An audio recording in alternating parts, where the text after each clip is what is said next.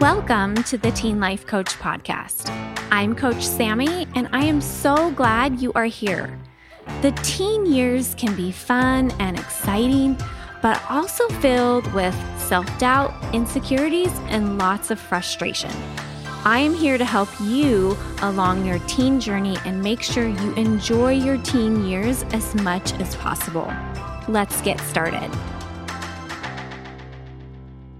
Hey, you guys. Welcome to the podcast today. I have Crystal, the parenting coach, on the podcast, and I actually wanted to do this episode for parents. If you're a teen, that doesn't mean you can't be listening. Also, this actually might be helpful if you're a teen, but I wanted to do a podcast episode for parents on how to connect better with their teens, because it is it's a lot harder, it seems like, when our kids become teens to connect with them. And so Crystal, the parenting coach, is on here today, and she's going to talk to us about connecting with our teens. And Crystal, go ahead and introduce yourself. Tell the audience, the parents, the teens, what you're about. Okay. Sounds good. Thanks, Sammy. So Sammy and I know each other in real life. We both certified at the Life Coach School, and I love what she does. And I love that I get to help parents of teens. It's awesome. And past roommates. We shared a hotel room. That's how we met. It was awesome. And I help parents of all ages, or parents with kids of all ages, I should say. And a lot of my clients have kids that are neurodivergent, which means they are diagnosed with things like maybe ADHD or ASD, which is like autism spectrum disorder, ODD, things like that. But I help all parents, and my kind of angle on it, I guess, or my take on it, is that I teach connection-based parenting. There's a lot of different names going around, like conscious parenting, positive parenting, intentional parenting. Everyone kind of has like a slightly different slant, but it's all based in connection and based in attachment, instead of like more of the coercion and force and traditional parenting tactics that we were usually parented with and our parents were parented with, and we kind of have as our go-to. So that's what I help people with. And my kind of why behind that is that I had a child with several diagnoses. And at the time we didn't know that. And I really, really struggled to parent him, like hugely. And I knew that I wanted to parent in a more connection-based way. And I'd read a lot of books. I'd been studying it for a long time. I loved reading parenting books. I loved reading psychology books. So I kind of had myself fairly high on this pedestal of like, this is what I want to do. And I was like continuously failing at it. And I think what the biggest shift that happened for me was noticing how my behavior and my response to things was affecting his behavior, and how I really had a huge role to play in this relationship. And I had been focusing more on him. How can I change him? Why is he doing the things that he's doing? And how can I get him to change? At the time, he wasn't a teen, he was a tween. But over the years, as we started to kind of change these things, and really just me focusing on me, and also me focusing more on my relationship with him, things really started to change. And he used to have some pretty significant meltdowns, and they started to decrease and decrease and decrease. And over time, they kind of just went away. And his ability to regulate himself, like his emotional self-regulation skills, went way up. And his confidence levels went up, just like everything. And as he started to change, I thought, this is like miraculous, like the changes that were happening with him. And it was because I stopped trying to change him. So fast forward, now I have a few teens. I have 4 kids. My youngest is 6, and my oldest will be 16 in a few weeks. My teens are amazing. Like, I don't struggle to connect with them at all. We have an amazing relationship. I love spending time with them. We're very open. We have a great communication, but it all started with focusing more on connection than it did on what I call behavior modification. I think that's the biggest switch, is focusing on connection more than behavior modification. So that's kind of my super long story in a nutshell. Which is so interesting, because a lot of my coaching is based on how to modify certain behaviors. And I feel like that works really well with anxiety. I think that's why behavior modification is so important when it comes to like anxiety and exposures, and teaching kids how to overcome anxiety and rewiring the brain around anxiety. I'm so excited to learn from you today, because yours is totally different. I do think that like I teach people specific tools to like, here's what you can do. And like, here's how to help, your child through this. But I think it's like digging into sometimes like the deeper stuff, like what is going on here? And like, why are my kids triggering me in the first place? And like, why am I having a hard time with this interaction? And it really all goes back to like our own childhood, like how we were parented. And that just like shows up in ours. And oftentimes there's a lot of like dissonance there because we don't necessarily want to show up in the way that we are. So a lot of it's digging into, I talk about connection-based parenting, but really a lot of it is like just turning inwards, like what's happening with me, what's happening with my response to this child. Why am I not feeling connected to them? Oftentimes it's like, why am I not feeling connected to myself? Because connection to ourselves is key to then be able to connect with others too. So I'm excited to talk all about all this today. The teen years kind of get a bad rap a lot of Always. times. Mm-hmm. Tell us why like it's so hard to connect with teens, do you think? I think there's a lot of different factors. I think one is brain development, hormones, all of that, like what's like physiologically happening in their brain. When kids are toddlers, they go through a huge amount of development. There's just all this stuff happening in their brain. They're trying to separate themselves from their parent and understand that they're their own person. They're learning what we call mixed emotions, which is the ability to hold more than one emotion at one time. They have all these things happening in their brains. And that whole process just takes a lot of their energy and their effort and their emotional work. It happens again in teenagehood. Like every single thing happens again, but it's like almost amplified. So it can be a struggle just because of what's happening in their brains. And then we throw in things like COVID or, virtual schooling, or we throw in social media, we throw in screens and tech and how that's affecting our relationships with people and the way that we learn. So all of that kind of combined makes this like, melting pot of difficulty for sure. But then I think in general, it's that we give it a bad rap. Like we just expect parenting teens to be hard. And so if we have this thought in our brain that's like, oh, parenting teens is so hard, or it's going to be so hard, or it's difficult to connect with my teen. It's not the same as when they were a kid. It's going to be difficult to connect with them. Like we've just decided as a society that like teens are hard. And so we almost like set ourselves up for that.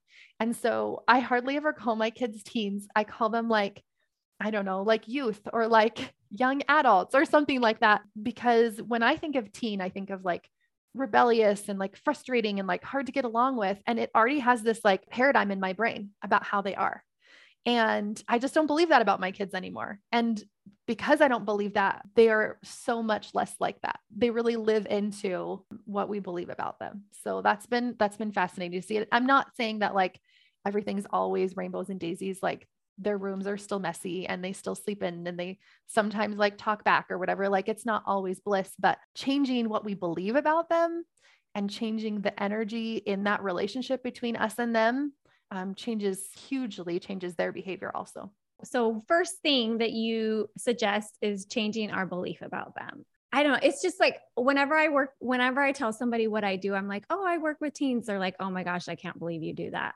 Mm-hmm. And I'm like, I love them. I love the teens. Like they're so great. Yeah. We just need to associate them to something else rather than like mischief and bad attitudes and stinky armpits. And rebelling and, doing everything the opposite of what we want them to do. So I would say number one is to dig up your current beliefs. We can't change anything if we don't know what we're starting with.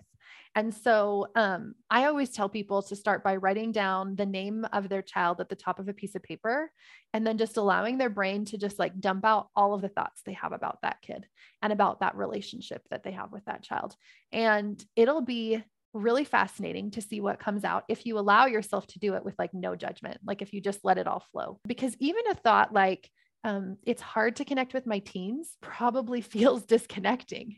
Right. And then I'm not going to really take action from that space. I'm going to be like, oh, it's hard to connect with them. And if they're sitting there on their phone, I might not even try to have a conversation with them. Or when they get home from school, I'm just going to go do my own thing and they're going to go do their own thing. And we're going to stay disconnected. And so first of all, would definitely be digging up, like, what are the thoughts that I have about them? And I think of it as like this invisible wall. Like I'm on one side and my child's on the other side. And there's this invisible wall of like bricks, and each brick is a belief that we have that's causing disconnect. We want to go down this road of like connection, because fast forward in future years, when you have a great connection with your child, it actually helps them want to live life in the way that you do. They're more likely to choose the values that you have. They're more likely to want to come back home and spend time with you, to get your advice, to want to be like you. All of those things that we actually do want come through connection. So as we're looking at this invisible wall and we're looking at all of these bricks inside of it, we're like looking at each one. Like, does this feel like it's driving me towards connection or disconnection with my child?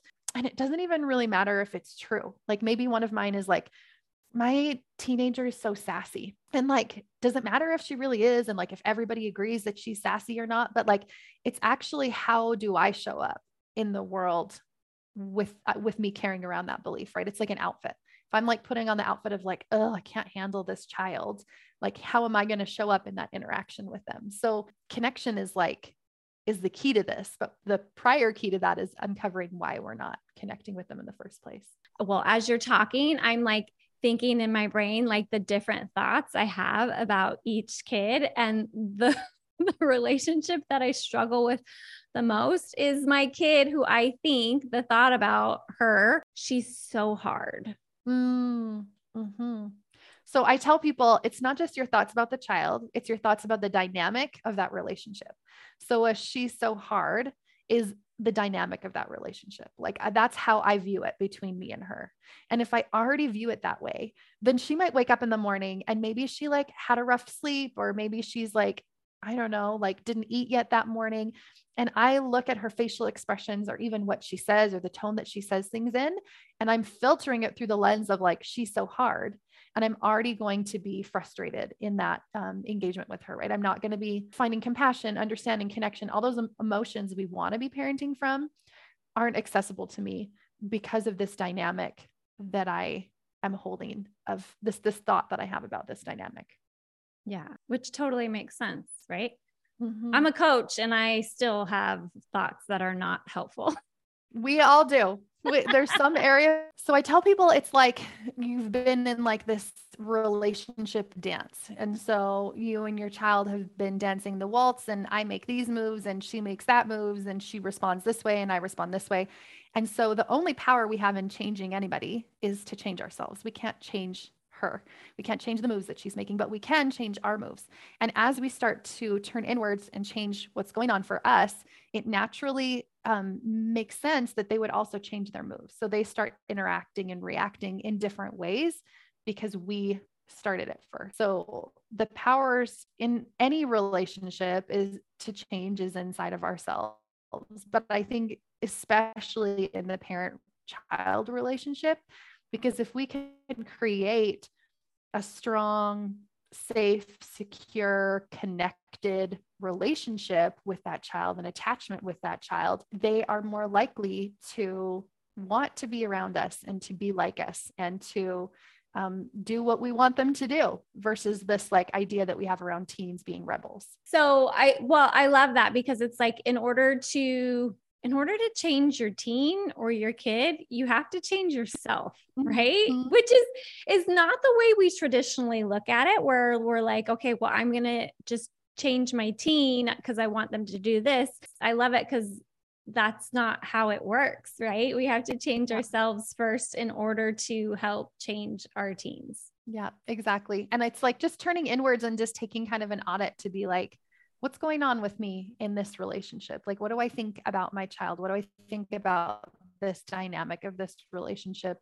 And where are my thoughts leading me? Are they leading me to connection or to disconnection? Because connection is always the best way to teach our children and to help them and to support them and to guide them. Like it just feels so much better than fear and frustration and anger and all of those other emotions. When I'm working with parents whose teens have anxiety, the one thing that I tell them is, I'm like, your only job is to manage your own anxiety around your child's anxiety.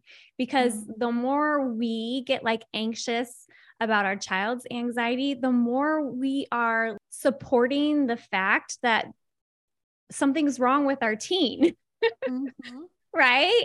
And in all actuality, anxiety isn't really a problem until it is, right? Mm-hmm. But there's a normal amount of anxiety that is appropriate in our lives. But if we're like freaking out about the anxiety that our teens having, then they're going to be freaking out too, just because like, oh my gosh, I'm not supposed to be feeling this way. My mom's freaking out. Right. So just like managing our own emotions around their emotions too. Okay, that is like the number one thing that I coach on. So we have this misconception that we can teach our children self-regulation tools, which is what we're kind of talking about right now, like how to calm them down and bring them back down from their high energy space, and that will help them. And it can be somewhat helpful, but the way that we actually teach self-regulation is through what's called co-regulation. So that means an adult that you're connected and attached to and you feel comfortable with being able to calm themselves down and bring themselves down from that high intense energy and emotion. And over time, it allows our children to do the same. So as children are born, they need our help regulating everything, their temperature, their food, their sleep, like their emotions, everything. And as they start to age, there's this thing called the graph of co-regulation throughout the lifespan that you can look at, but it kind of shows over time, they start to be able to do it a little bit more and more themselves. So they can kind of manage their emotions a little bit more. But even up until the age of 12 or so, it's like about 50-50. Like we're still co-regulating with them, probably even more so than they're able to regulate themselves.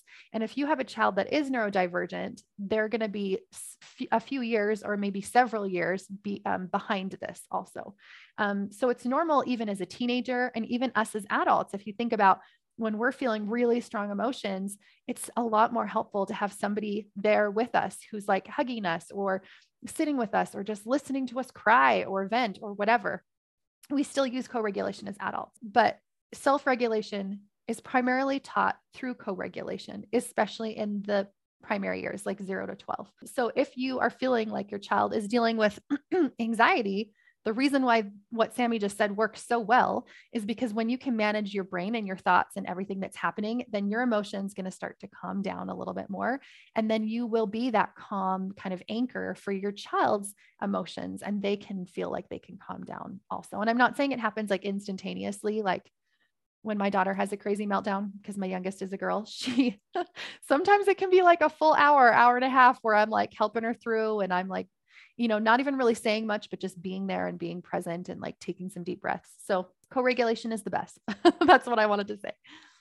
Okay, awesome. What else? What else can we do to connect better with our teens? So I would say the number one would be like digging up the thoughts that are blocking us from feeling connected. Number two, definitely working on co-regulation, which we can't work on unless we've learned emotional regulation ourselves.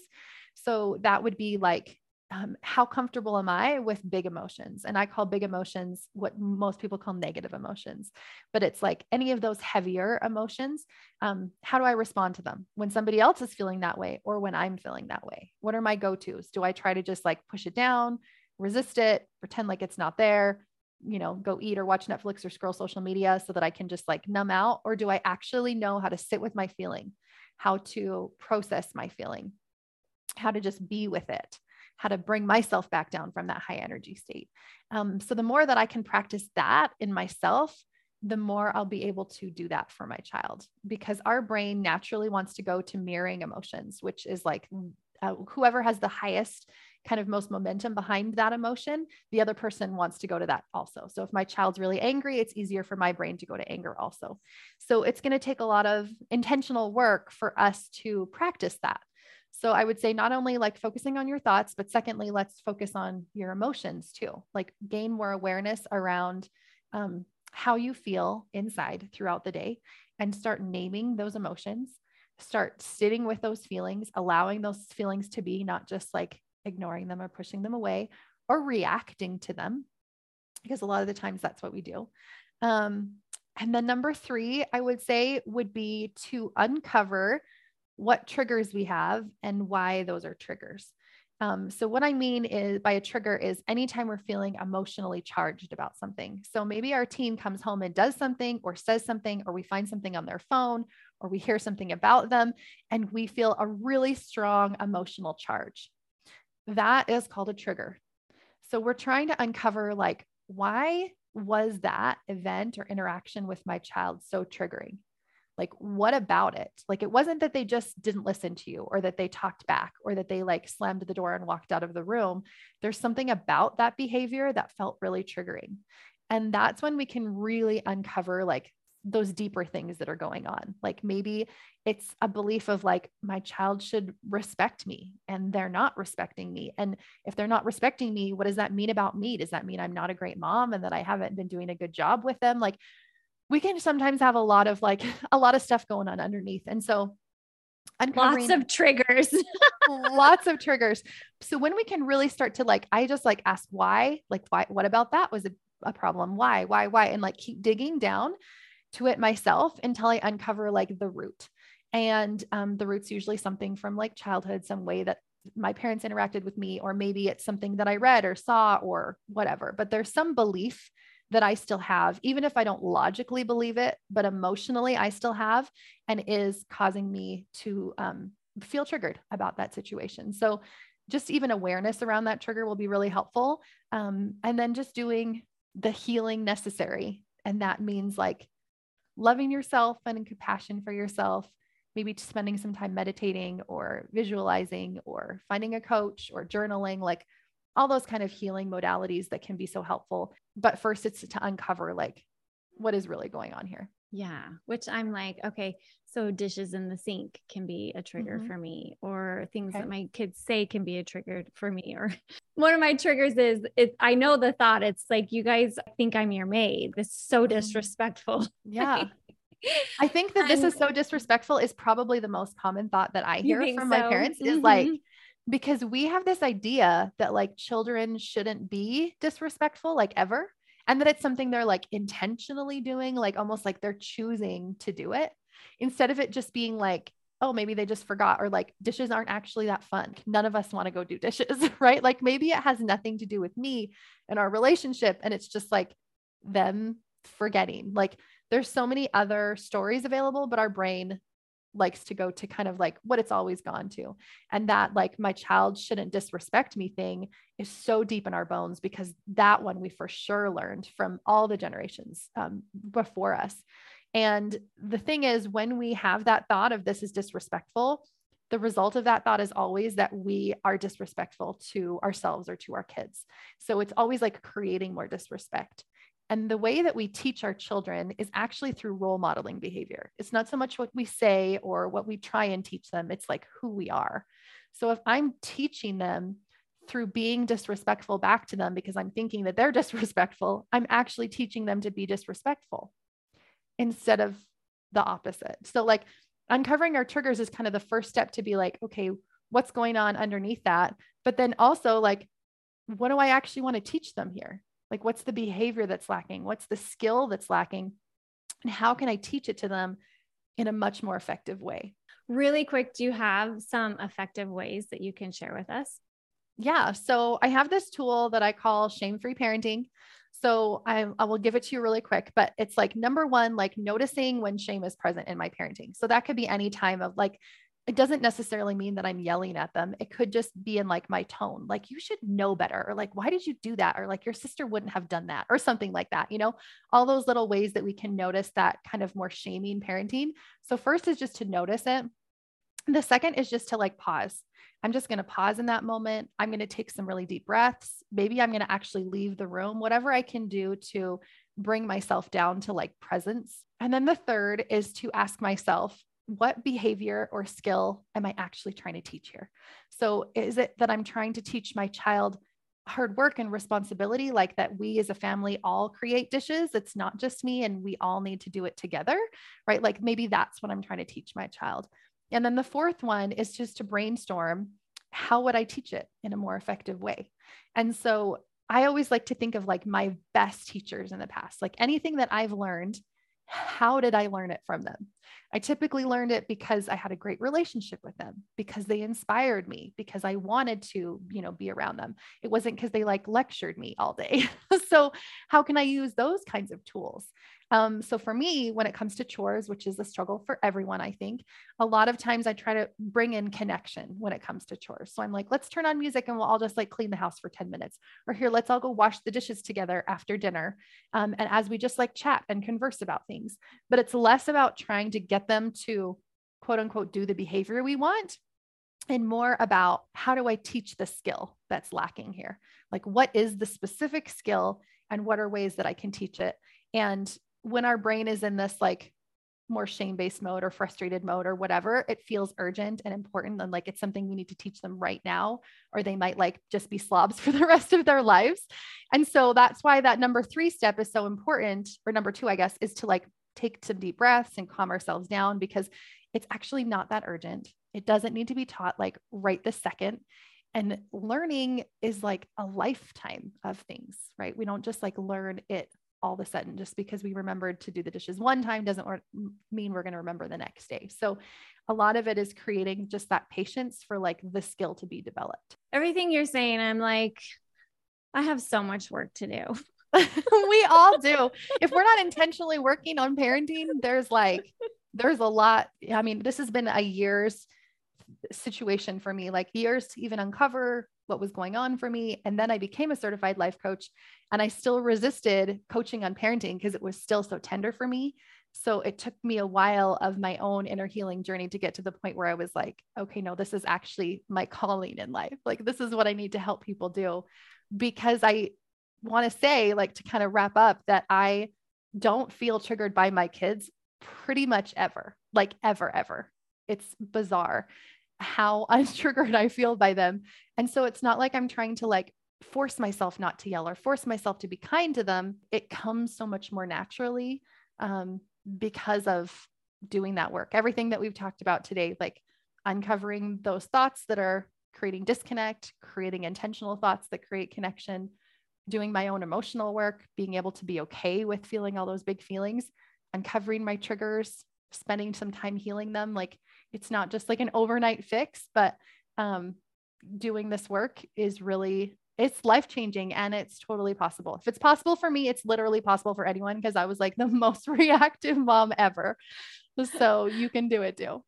That's amazing. Thank you so much. Like, such good stuff today. You're awesome. Tell us where the listeners can find you, where the parents can find you. Can find me. Yeah. So I have a podcast called the Parenting Coach Podcast with Crystal. So go check me out there. I talk all about all of the stuff we've been talking about today. And then on Instagram at the.parenting.coach.